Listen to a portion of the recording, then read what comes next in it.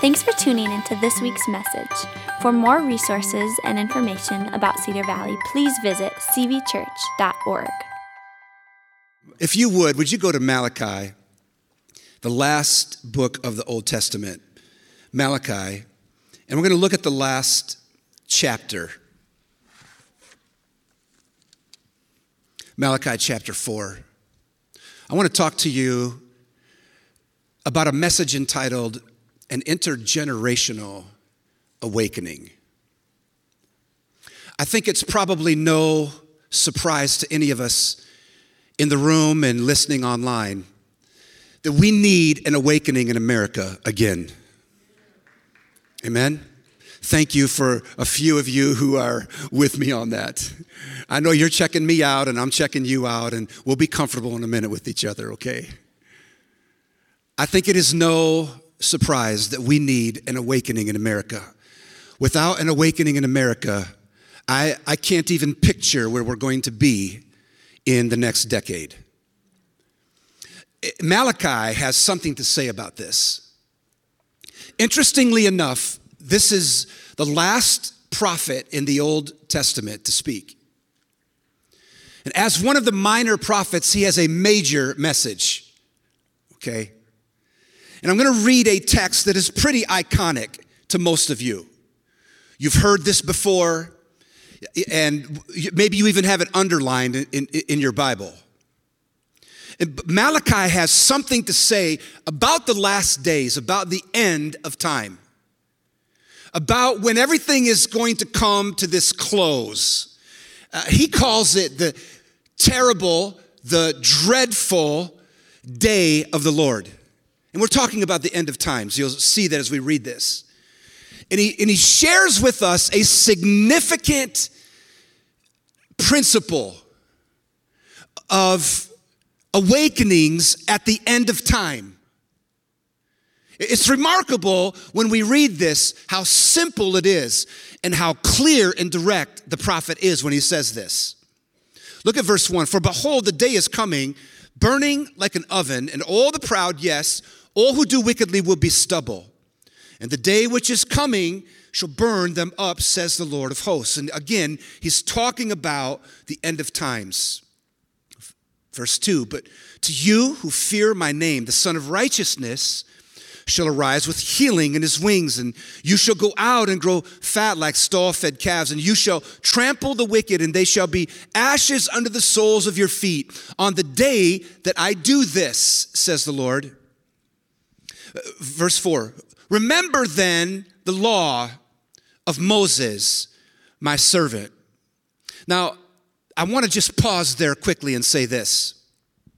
There's going to be about 400 or 500 years after this was spoken before we hear the voice of God speak again.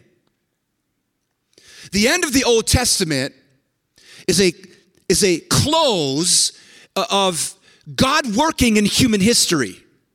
And it would be another 400 or 500 years until we would have a record of what God is saying to human history, to humankind. So don't you think that the last words of somebody are very important? My wife passed away 5 years ago. And some of the conversations that we had in those last few days were important words that she said to me about our children and about our ministry and about my life. And those were important. We didn't waste that time. And Malachi is in the same situation right now. He is closing this revelation of God for 400 or 500 years. So what he's saying is really important. Look, verse 4, remember the law of Moses, my servant. I think that's why he's saying, remember these laws, remember these statutes, remember these judgments, remember what has been given to you, because it's going to be a while before you get it again, right? Look at 5. Behold, I will send you Elijah the prophet before the coming of the great and terrible day of the Lord. Before this day comes, here's the purpose of these last words of Malachi. And the prophet will turn the hearts of the parents to the children, and the hearts of the children to their parents, unless I come and strike the earth with a curse. As Pastor said, this is my 4th decade in youth ministry. And whatever we've been doing the last decade isn't working. I love youth ministry. Heidi knows that. She was one of my students. I love the young people in this room. And hear me, I love the church. But things have to change. Because whatever we've been doing isn't working. Whatever we've been doing in our homes isn't working. Whatever we've been doing in our university settings isn't working. Whatever we've been doing in government, in the private sector, whatever we've been doing globally, listen, whatever we've been doing in the Church of America isn't working. Can I back this up? We haven't had a significant spiritual awakening in America for about 60 years. That's a generation. You could go back to the First Great Awakening and the Second Great Awakening in the mid-1700s, the mid-1800s. You could move forward to the turn of the century, the 20th century, and see the Azusa Street outpouring in Los Angeles. And then you would move another 60 years forward. There were some rumblings and movements that shook regions and locales, but nothing significant that shook our nation until 1967. And in 1967, in the midst of some of the worst racial riots in America, the Holy Spirit began to move in Central California in what is called the Jesus movement. I was born in 1963. I lived through about 10 years of the Jesus movement from 1967 to 1977. And I was born in San Francisco. I was actually born in the corner of Haight and Ashbury. If you know anything about the racial riots and the tension and the history, Haight Park is where it all started. I was born across the street from Haight Park. My daddy was a bus driver in San Francisco. I witnessed this eruption of hatred in our country. And yet alongside of it came this Jesus movement, this move of God on the beaches and on the bars. And many of you in this room are products of the Jesus movement. I'm one of those. Time magazine called the Jesus movement the greatest spiritual moment in the history of America. Think about that. It shook our nation. Front page cover of Time magazine. But we haven't seen a significant move of God since then. We've seen the Brownsville outpouring in 1995 that covered the Southeast. And, people would say that was significant. But it didn't stop our nation and bring our nation to its knees. It didn't reform our nation. And there have been little pockets, right? I could name them right now if you understand church history. But hear me. If you are under 60 years of age, under 50 years of age, that Gen X, that maybe that older millennial, you haven't seen a significant move of the Spirit of God in our nation. And it has to change. We can't keep doing what we're doing and expect something different. That's called insanity. And Malachi comes with this word. Before this moment, before God returns, before this dreadful day of his return, something significant is going to happen. People ask me all the time, when do you think, right? Are we in the last days? And I tell them, no, we're not. No, we're not. Because hear me, I believe things are going to get much worse in America. I love you. Hello?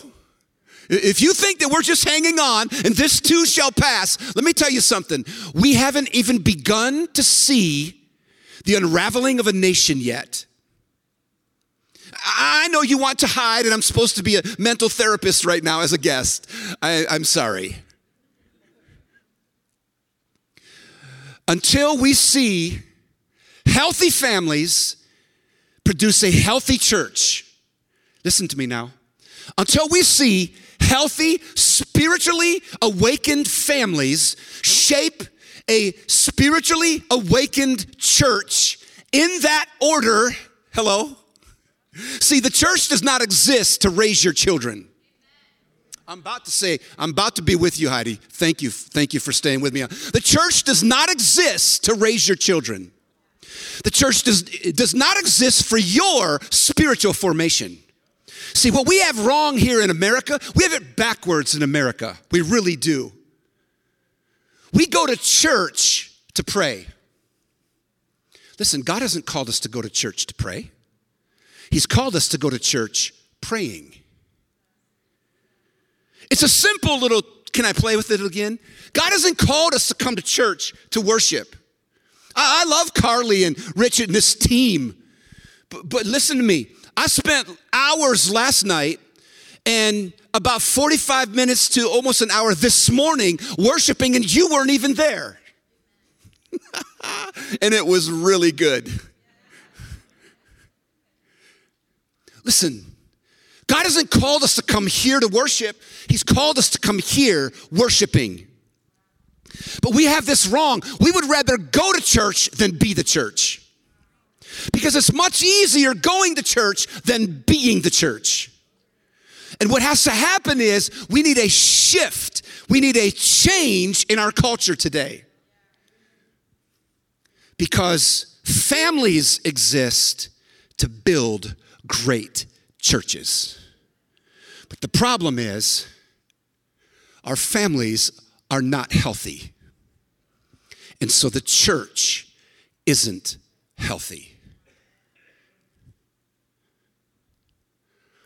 And Malachi lays this out. Let me give you 5 characteristics of an intergenerational awakening. And what I mean by an intergenerational awakening is really could be found in Psalm 78. You can write that down. I don't have the time to go there, but in Psalm 78, there is this handoff of the faith from one generation to the next. It's a remarkable chapter. If you were interested and you were to read that this afternoon or this evening or this week, Psalm 78 is iconic in its language. If I were to begin to read it or quote some of the verses within this chapter, you would go, oh yes, I've heard that. 73 of some of the most powerful verses in the Bible of handing the faith off from one generation to the next. It's a powerful read. And what I mean by intergenerational is this.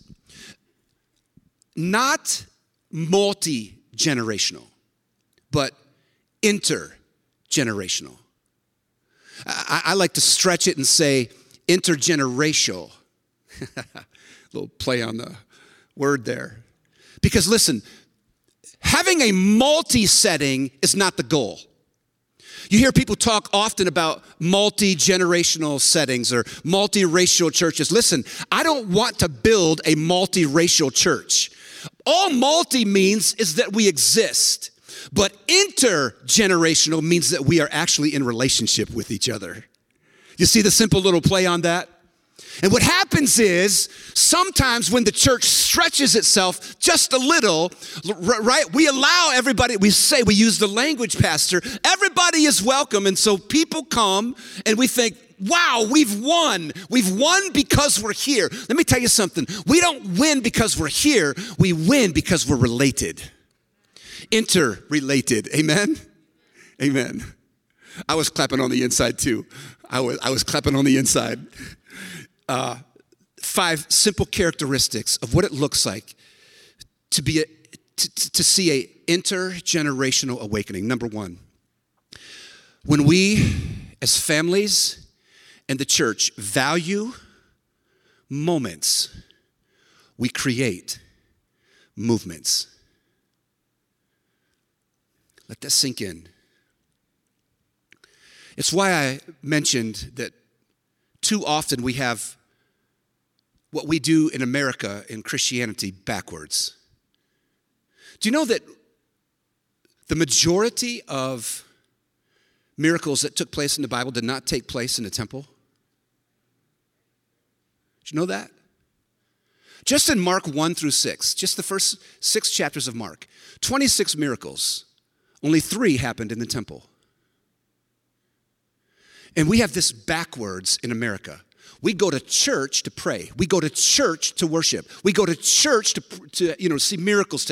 We go to church, and then we leave. We say, "Now, Jesus, you stay right there. I'll be back, right?"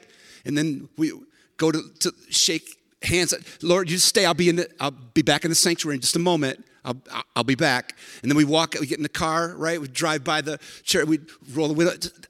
"Lord, just stay. I'll be there next week." See, that's backwards to the design of Christianity. See, God is expecting us as a church to be sent into this world.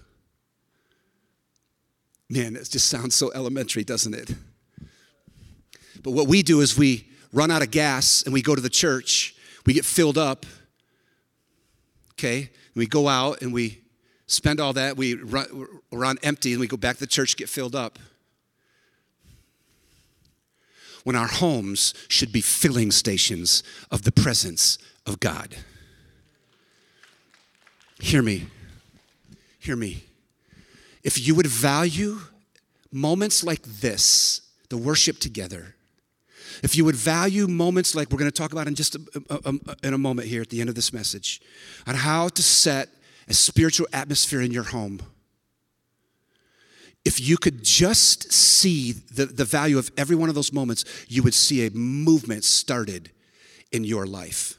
Because hear me, almost every organization or movement on this planet began with a spark, began with a mission, began with an idea, began with a moment. And hear me, organizations, businesses, churches who value that spark, that intent, the why, create movements. Hear me, not just memories. Oh, I remember when God moved. I remember when God moved. Some of the elders in the house, you remember that, right? We love to tell stories, but so many of them have happened. I just need to move on. Number 2, a counter-sexual revolution.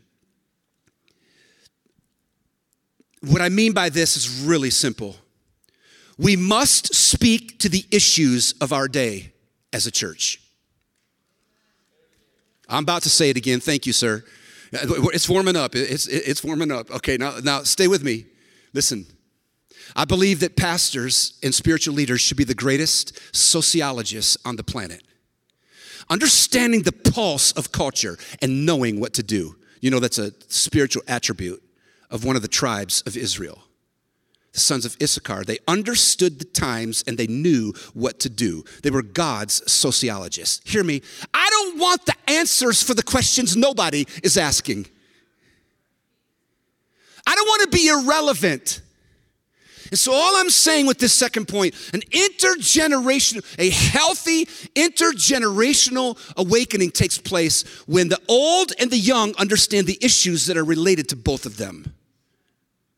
And right now we are living in a sexual revolution that has transformed society the last 20 years. The redefinition of marriage, the cancel of the sexual purity culture. Some of you know exactly what I'm talking about when I say that. And gender confusion. All of these issues in the last 20 years have created this issue in America where we are fighting amongst each other.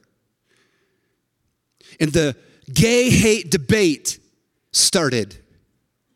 Do you understand that gay hate debate started in 1978, 1979? Listen, this is really important. And it started with a lie. It started with a deception. in the murder trial of a young man, and I don't have the time to get into this, but in the murder trial of a young man, the media raised up and said that this was Christians who killed this young man, and then the debate began to explode. This poisonous debate began to explode between the church and the LGBTQ+. And hear me, that murder did not take place in the hands of Christians. It was at a bar. You got to trust me. Go back and read the story. I've read the story. It's in the book that Pastor will mention here at the end of this message. Literally, this tension between the church and the LGBTQ+ community began with a lie, and we've kept believing it ever since. And we put this scarlet letter. Listen to me. We put this scarlet letter on a whole generation of people who are confused about this topic or who stand differently than the church on this topic. And we labeled them with this scarlet R, and we've treated them as today's lepers. But we've allowed people who are gluttonous, gossipers, and liars to be on the platform of our churches. Hear me, if we don't speak to the culture of our day, the church becomes irrelevant. I love the phrase where Jesus is telling stories with the sinners and the tax collectors. It's a powerful phrase. All it says was, and Jesus was cozy with the crooks. Isn't that a great way to say it? He was cozy with the crooks, having dinner with the sinners. Hear me. If we don't speak to this counter-sexual revolution right now, this is, as a church, we may not recover without the supernatural wave of God's awakening hand. We're not going to recover because it is piling against us and it's backing us up. Number 3, what does this awakening look like? Number 3, it is not time for one person to stand in a generation. It is time for an entire generation to stand as one. We need greater unity in the church. We need greater unity between the elders and the saints of the church and the young people of the church. Again, I'll get to that in a moment. We need greater respect and honor between these. But hear me, we need it in the greater church also. We're not competing against each other in this city. We're not competing against another church down the road. Hear me, we are trying to populate heaven and we are trying to depopulate hell. It doesn't get, I know it's hard to kind of even talk about hell today. We're not supposed to talk about hell today. That's why I'm not a pastor, okay? I am not a pastor. Listen to this. We need a greater love and unity in the church because it is not enough to have a multi-setting. We need an inter-setting of commitment. Here, the faith of the church is for the fears of this world. The faith of the church is for the fears of this world. And if we could get our stuff together, we have a message that the masses are longing for. They are longing for this. Do you know how many of your neighbors would love to be here this morning in this presence with you? Do you know how many of the people who are going through divorce or addictions or loss of a job, you know what we're dealing with today? Do you know how many of your neighbors would love to be here if they were just invited? We need a greater unity, a greater mission in the church to understand what God has called us to and to work together to that end. to see that this message that we believe that we are living is actually not just for me. It is for the people that you drove by this morning in your neighborhood who see you do that every morning at 8:30 or 8:45 or 9 o'clock, right? For the later crowd at 10:30 or 11 or 11:15, whenever they're on their way here. Listen, they're watching us, and they need us to stand together. They need us to stand together in the mission of the gospel. Number 4. The Trinity in the life of every believer. God the Father we know. Jesus we know. But who is the Holy Spirit? Forgotten. Most of us know how to begin our praise, Father God, and we say our prayers and we end it with thank you, Jesus, and we forget the power of the Holy Spirit to bring it all together. Do you understand right now, if you could picture this in your mind, that God the Father is seated in heaven? You know that, on his throne. And Christ, the Son, is seated on his right hand. Scripture. And if there are 2 chairs, there's a third. Can I stretch this out a little bit? There's another chair. That chair's empty. It is the chair of the Holy Spirit, where he has been seated from the beginning of time. And if you could just back it up just 2,000 years, you would see God the Father and the Holy Spirit right in heaven, and you would see Jesus working. He just worked. He just worked for 33 years. And as he worked, there was a time when he was done. And the Father called him, right, in the book of Acts, really John 14, 15, and 16, but the book of Acts 1 and 2. And the Father calls him home, right? And in this moment, he says, I'm leaving. This is what he says. I'm leaving, and it's better for you. I mean, think about that. What could be better than Jesus? Now, I know I'm going to walk on, I'm going to get, pastor's going to get some emails this week, and people are going to complain about what I'm about to say, but these are not my words. This is John 14, 15, and 16. Jesus said, it is better for you that I leave, because if I don't go, the Holy Spirit can't come. And what we have done is we are so fixated. Hear me, please hear what I have. Trust me, it's not the first time I've said it, okay? And I've felt the response, but we are so fixated on Christ, we have forgotten about the Holy Spirit. And Jesus said, there's coming a time when you need to take your eyes off me and put them on the Spirit. I'm not preaching another gospel. I'm preaching a gospel we have not heard. And so what happens is, God the Father calls him, right, and he's seated at the right hand of the Father, and they're high-fiving. I don't know what they're doing, right? And he's like telling stories, and Jesus is like, you should have seen the one time when, right? And then he turns over to the Holy Spirit, and the Holy Spirit, with tears filling his eyes, he says, is it my turn? Is it my turn now? Again, this is C.S. Lewis and not the scriptures, okay? And all of a sudden, they lock eyes, and Jesus says, tag, you're it, right? And the Holy Spirit's like, yes, I've been waiting for that. And for 2,000 years, he's been walking this earth trying to get a cooperative relationship with you and me to fill heaven. Look at the end of the Revelation. The Spirit and the bride say, come. But we won't even come and build a relationship with him for him to use us in power. If you knew him, you would have a coming out. If you knew him, you would have a coming out.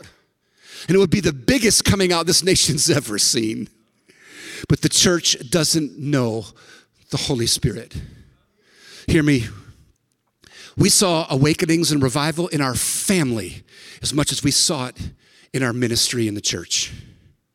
All of my kids were healed in our home. all 3 of my kids were healed in our home. I could take the time and tell you the stories. Let me move to this last point before we pray.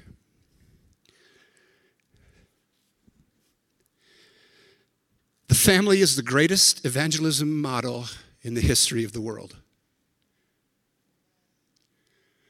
There's no greater way to win the lost than through the family.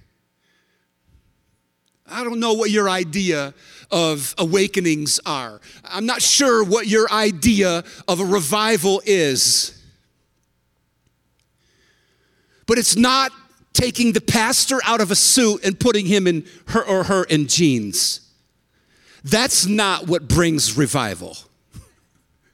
We've tried that.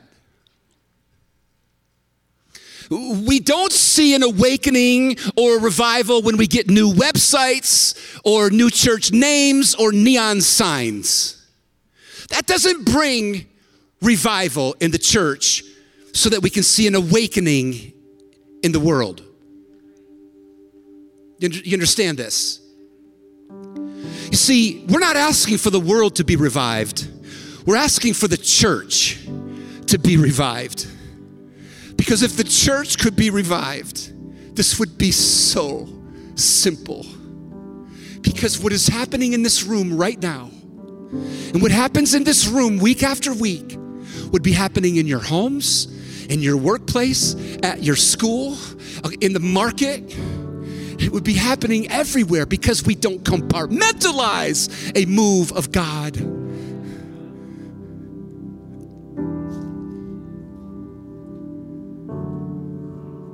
I'm burdened for the family in America because I miss mine. All my kids are in LA. 4 grandkids and 2 grandkids on the way, all boys. I'll be there tomorrow. Don't cry for me.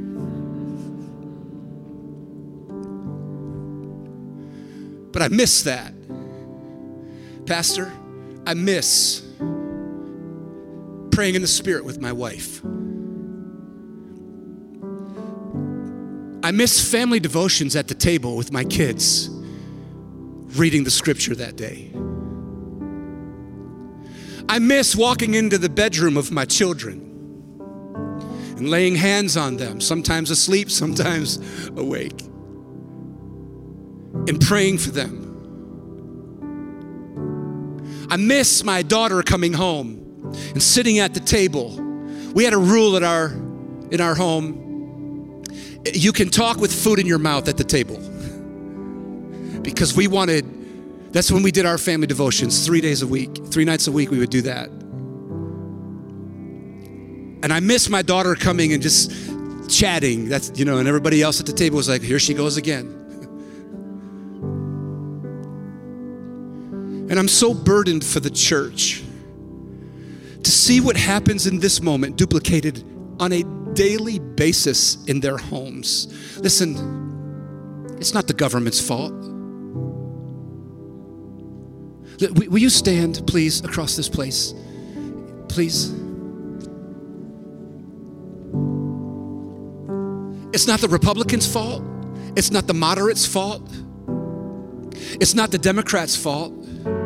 It's not the wings from one extreme to the other.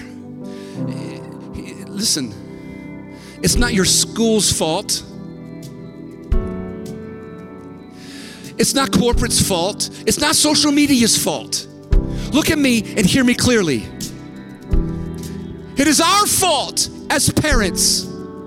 We started this a long time ago, and we can end it.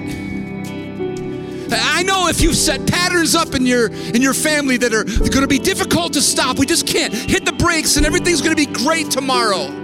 I get these questions all the time. It's why I wrote the book.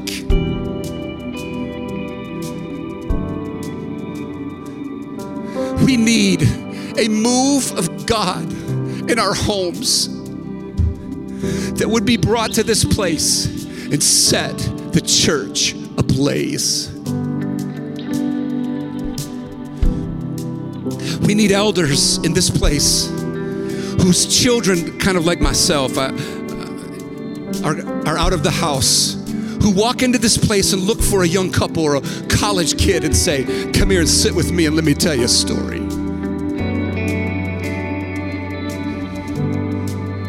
Sir, ma'am, it's not time to retire. It's time to refire. Sir, ma'am, we need your voice. Grandma, grandpa, we need your voice. Do you know Gen Z is actually closer to their grandparents than they are their parents? That's data. That's fact. That's findings. Gen Z is actually closer to their grandparents than they are their parents. You want to know why? Because their grandparents are more spiritual. I skipped it. I'll cover it in the next service, but there's facts on that from the generation of biblical worldview, so maybe we can edit that into this. Gen Z is much more comfortable with their grandparents than their parents because of the spiritual heritage that's there. Hear me, we need God to do it again. What we've seen in the past, we need God to do it again. I know people say it's not going to be like it was before, right? It's going to be new. Let me tell you something. How long have we been saying that it's going to be new and it's going to be grassroots and it's going to be another way? We've been saying that for 60 years. I think the old way works. Repentance. Repentance. Repentance in our homes. Would you right now, man, I wish we could flood the altars of this place right now. I see it in my mind. When I was praying for you last night, I saw it in my mind. You were all over this place. Here's what I want us to do. If you need to, man, we have to close shortly, but we're going to sing this song in just a moment. If you're not with your family unit, I want you to move to your family unit. Like if you're apart, maybe, would you begin to move to your family units right now? Grandmas, grandpas, moms and dads, children. Would you begin to move right now to your families? If you're not, I want you to be able to hold each other's hands, and I want you to pray with each other in the next few moments. Will you? If you're a single and you need a family here, you're a young adult and you need a family, would you just cuddle up? Some of you, if you see them around you, would you bring them over to you? Look around you right now, seriously. Look around you right now and say, come on over here and pray with our family. Come on. God, we're asking right now. We're asking for an awakening in our culture, and we're asking that you would begin it with a revival in the family. Please. Come on, will you hold the hands of your family right now? Would you hold the hands of them? Would you pray for them? Sir, ma'am, maybe this is the first time you've done this in a long time.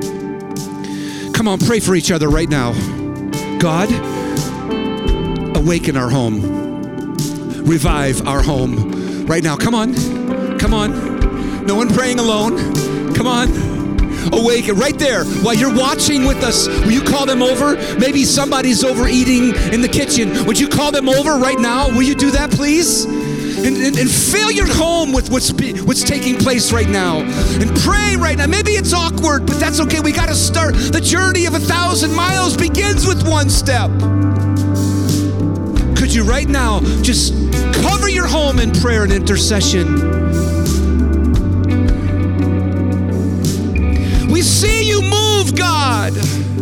We've heard the stories, God. But we're asking, would you do it again?